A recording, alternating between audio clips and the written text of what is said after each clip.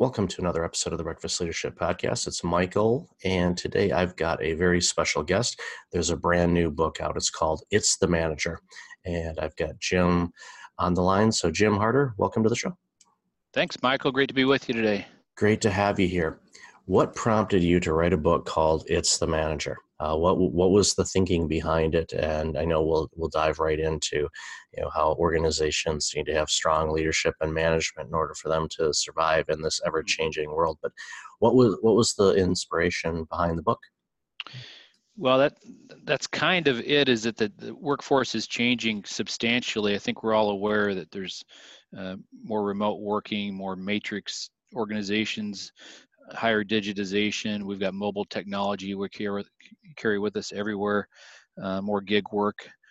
Flexibility is the most sought after benefit, higher diversity than in the past. And at the same time, there's been decline in global productivity growth over the decades. But there's been advances in the science of management. The problem is the practices of management have been pretty stagnant. And so we wanted to do something about that. And one of the things we found is that organizations need to be shifting from a traditional culture of boss to a culture of coach. And managers need to kind of redefine their jobs to think about coaching more than bossing. That's a great analogy, because I think, and again, we're in this world now where we have 4 generations that could be working for an organization. Your baby boomers, Gen X, our millennial friends, now Gen Z, and all of them have different dynamics. All of them have different needs and approaches of how they view work. And also, you hit it right on the head as far as flexibility. The needs that I have as somebody that is a Gen X aged person is dramatically different than someone who's a millennial or Gen Z. And I'm sure that came through in a lot of your research. Yeah, it did. And the interesting thing to me is that even within those generations, there's massive variation in individual differences. And so the key to coaching an individual is really getting to know them and their strengths on an individual level, regardless of the generation. And that's a shortcut, so to speak. It removes a lot of barriers. People can naturally put up barriers, whether they're generational or other.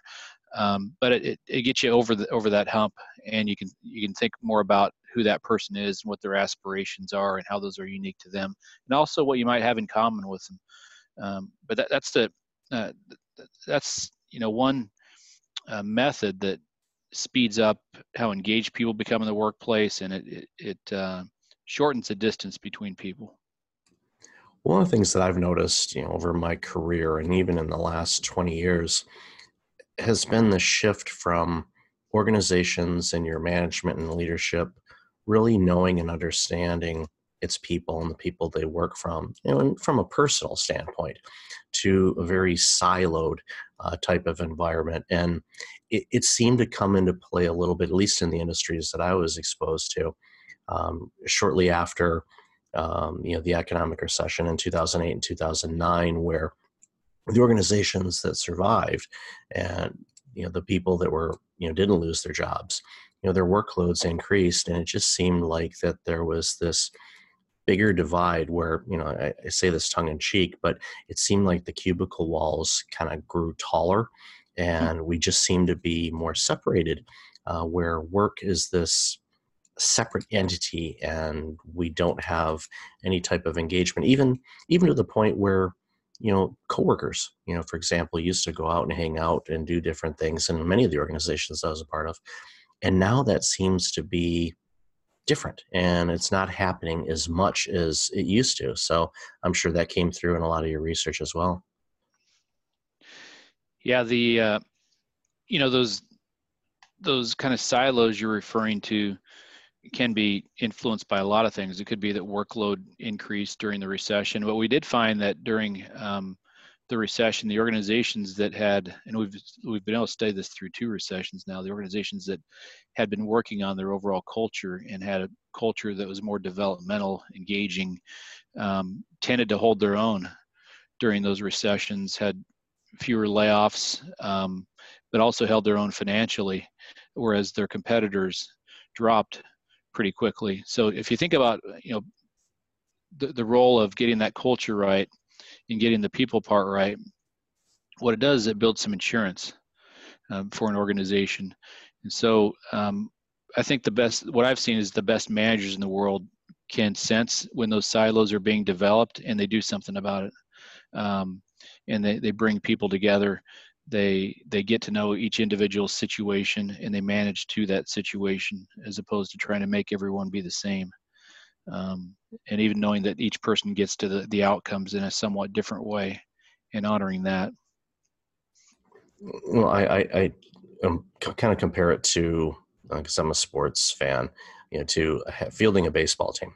Okay, Mm-hmm. and you've got your all-star players, your starters, and all of that, and then you have those individuals that are on your bench, but they play a key role to the organization, and sometimes they can, be put in a variety of different experiences and situations. But the key is, as a coach, you need to know your people.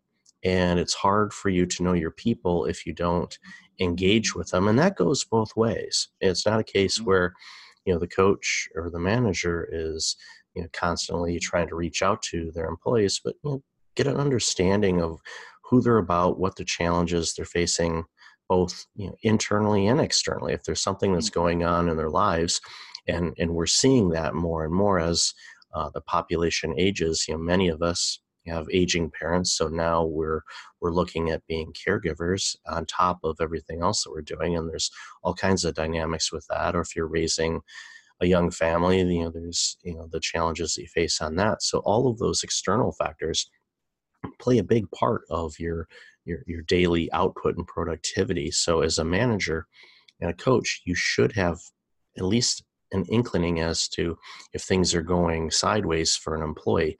And it should be noticeable, because oftentimes they can't hide it, because the performance will drop, or maybe they're not as engaging to their fellow teammates, or who knows, there could be a variety of different things.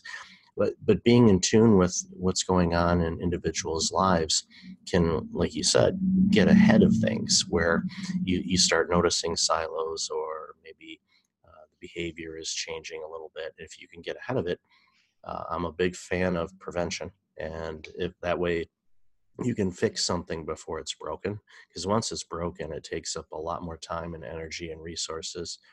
And quite frankly, it takes you away from what you're supposed to be doing as a coach in the first place. Mm-hmm. Yeah, as a foundation, really just getting to know people is it.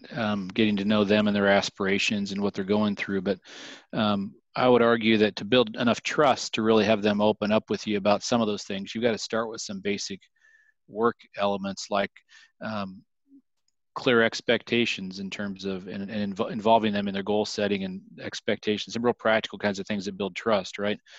So they want to know that their role is important, and they want some input into how that role is put together at work. They need what they need in terms of equipment, materials to do their work.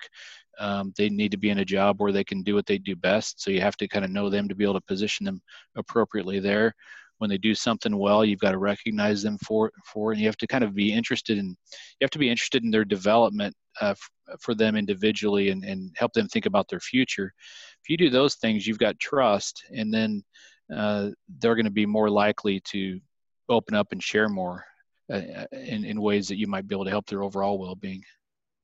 Yeah, it's a great example. And one of the stories that I like to share is, there's many times in the people that have worked for me over my career, if I knew that there was a better opportunity for them, either internally with the organization or even possibly externally, I would let them know, because I wanted what's best for them, and Mm-hmm. would coach and guide them on it. There was one situation where I was leading a healthcare clinic, and I had an absolute superstar front end receptionist, and she was amazing, but she had quite a long commute to our clinic site. And I found out that there was another similar organization that had an opening for the same role that was 10 minutes from her home. So I called the leader of that organization and gave a recommendation beforehand and say, I'm going to ask and see if she's interested, but I want to, let you know about this person. And then I talked with them, and it took some convincing because they weren't really willing to leave.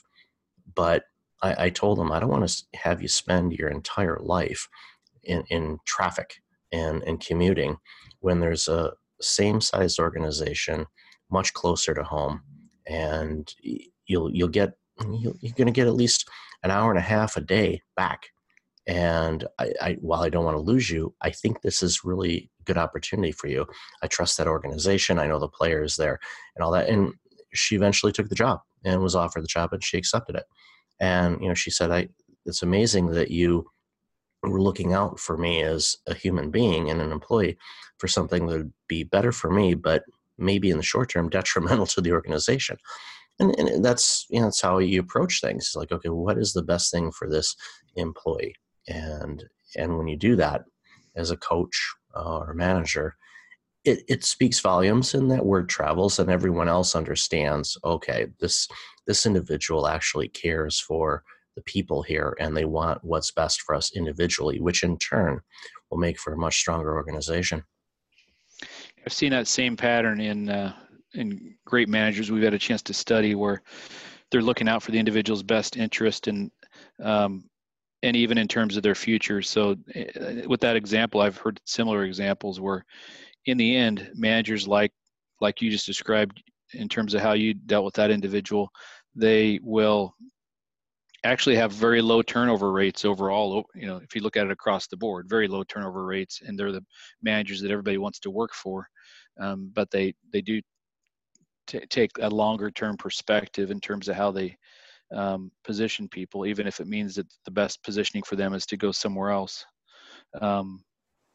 Because you're in it for their development, right? And they see that that's authentic, and other people see that as well. You start to build a brand. In fact, the employment brand that we refer to in the book is really that authentic culture you build in the organization, where you can't just say you have a culture and then hide behind your brand anymore, because the exposure now is all over the place. There's social media, and everybody kind of knows what's going on. And so I think organizations now are really understanding that they need to build that authentic employee experience, and that kind of starts with having the right manager experiences. Because managers in many cases now have more stress and less clear expectations than the people they manage. So there's a lot kind of coming at them. It's a much more complex job than it used to be. Yeah, I've seen that, and I've talked with fellow leaders and whatnot, and they said even in the last 2 or 3 years, things have become a lot more complex from a leadership role than it used to be. And when you have that type of scenario going on, that trickles down to the employees, because they start sensing that there's a lot of chaos, there's confusion, there's a lack of clarity, and a lack of clarity really repels. It gets behavior to really start changing, because people start worrying, and the amygdala starts yelling at them, and the next thing you know, they're going worst case scenario on situations, when in fact that's not the real reality. But it's amazing what can happen with a lack of clarity in an organization. Yeah. One of the things that jumped out at me too, the question to ask you is, how do you help a manager, or what suggestions do you have for a manager to make that shift to be a coach? Because I'm guessing for some that may be a fairly difficult transition. Yeah, you're going to have people all across the board and on the continuum of just whether they have the natural kind of innate ability to manage others or not. But even with that, everybody has the potential to improve.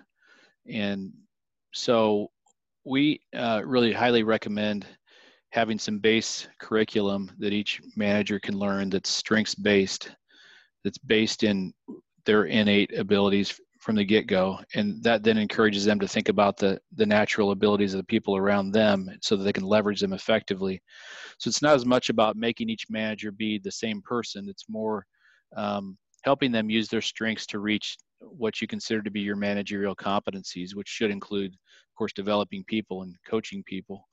And then the curriculum, when you start with strengths, you can help them understand how they use their natural abilities. Once they get some language around that, how do they use their natural strengths to meet the demands of the job, which I would argue should include having 5 different conversations with people, starting with role and relationship orientation, where you're really getting to know them, the person you're managing, and help them think about their future, to the more ongoing conversations like just connecting with them quickly, checking in with them, and having some quick developmental conversations that might change their life, in terms of observing something, giving them some feedback. And these could be, identifying strengths that they may not have been aware of, but also helping them think about skill development and helping them think about, how they can get better. So critique is taken a lot easier when there's trust. And so you have those ongoing conversations, you're more likely to build trust. If you have strengths-based conversations, you're more likely to have trust. Then the fifth conversation, which is we call a semi-annual review, that's another kind of slow down conversation. But the reason the annual review got a bad rap is that nothing was happening before the annual review, so people would be surprised by what was discussed.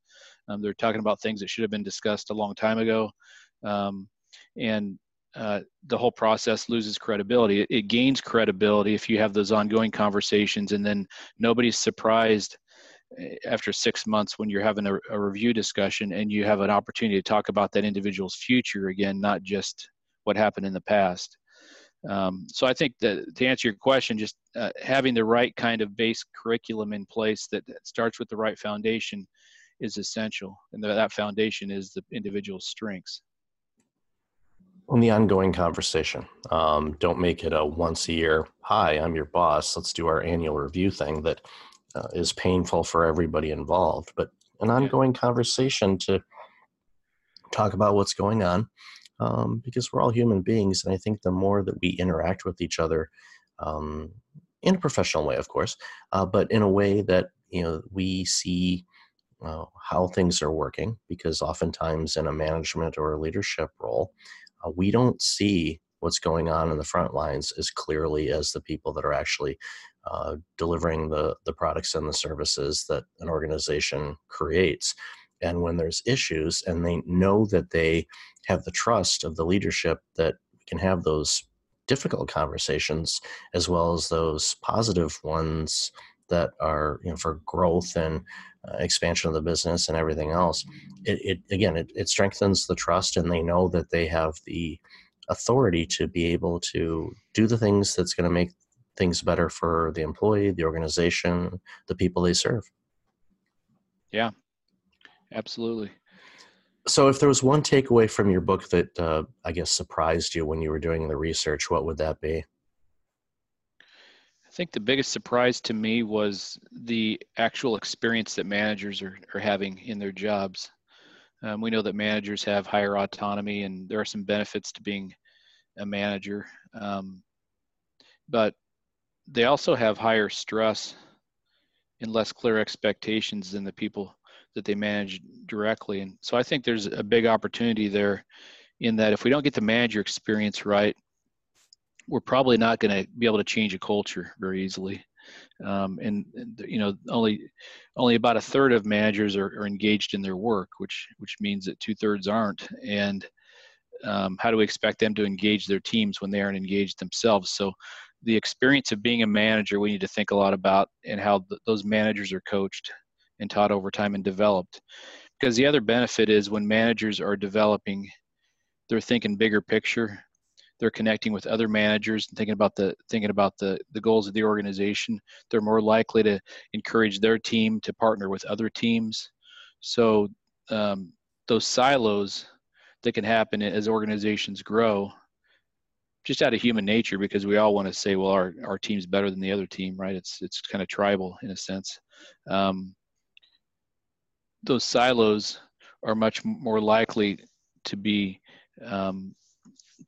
corrected for between managers if they're developing. So I think we've got to think about not just the local level managers, but also the managers of the managers and how they're coaching, just like we expect the managers to. Yeah, it's amazing. And I think that when organizations spend the time to make their coaches better, they will have better employees, they will have better productivity, they'll have a better organization that can, like you said earlier, withstand the changes such as economic recessions and changes in market, because you'll be able to be more agile and be able to navigate those choppy waters when everyone is on the same page. It makes such a huge, huge difference. So, Jim, where can people find out more about you, the book, and anything else you'd like to share today? Well, we have a whole lot of resources that are available through the book. They'll have a chance to go to our platform Access that has a whole lot of information on it. But I would start with just going to Gallup.com. We've got the book there. Of course, it's available on Amazon, all the other outlets that people are used to. But if you go to Gallup.com, you'll see an ongoing stream of articles that our team produces with sort of the latest updates. This next year, we'll be putting a lot of effort into doing deeper dives even into that part I just talked about, the manager experience. What are managers going through in their jobs every day? How do they use their time? What relates to higher productivity? What kind of background elements relate to success as a manager? All those kinds of things we'll be exploring yet this year. And so we'll be publishing all that on Gallup.com in addition to all of our research reports and perspectives on different topics. Well, that's some amazing resources, and I highly encourage the audience to check out the site and all the links that you mentioned, because if they follow the guidance that's in this book and the resources of Gallup, who's been around a while, you guys know your stuff. It'll make a huge difference on how organizations run both now and in the future. So, Jim, thank you so much for being on the show. Appreciate you and all the awesome work you're doing, and especially congratulations on the new book. I'm definitely reading it, and we'll share it with everybody that I know, because I know there's some absolutely amazing content in the book. Thanks for having me, Michael. It's been great talking with you. Likewise, and until next time, everybody, be well.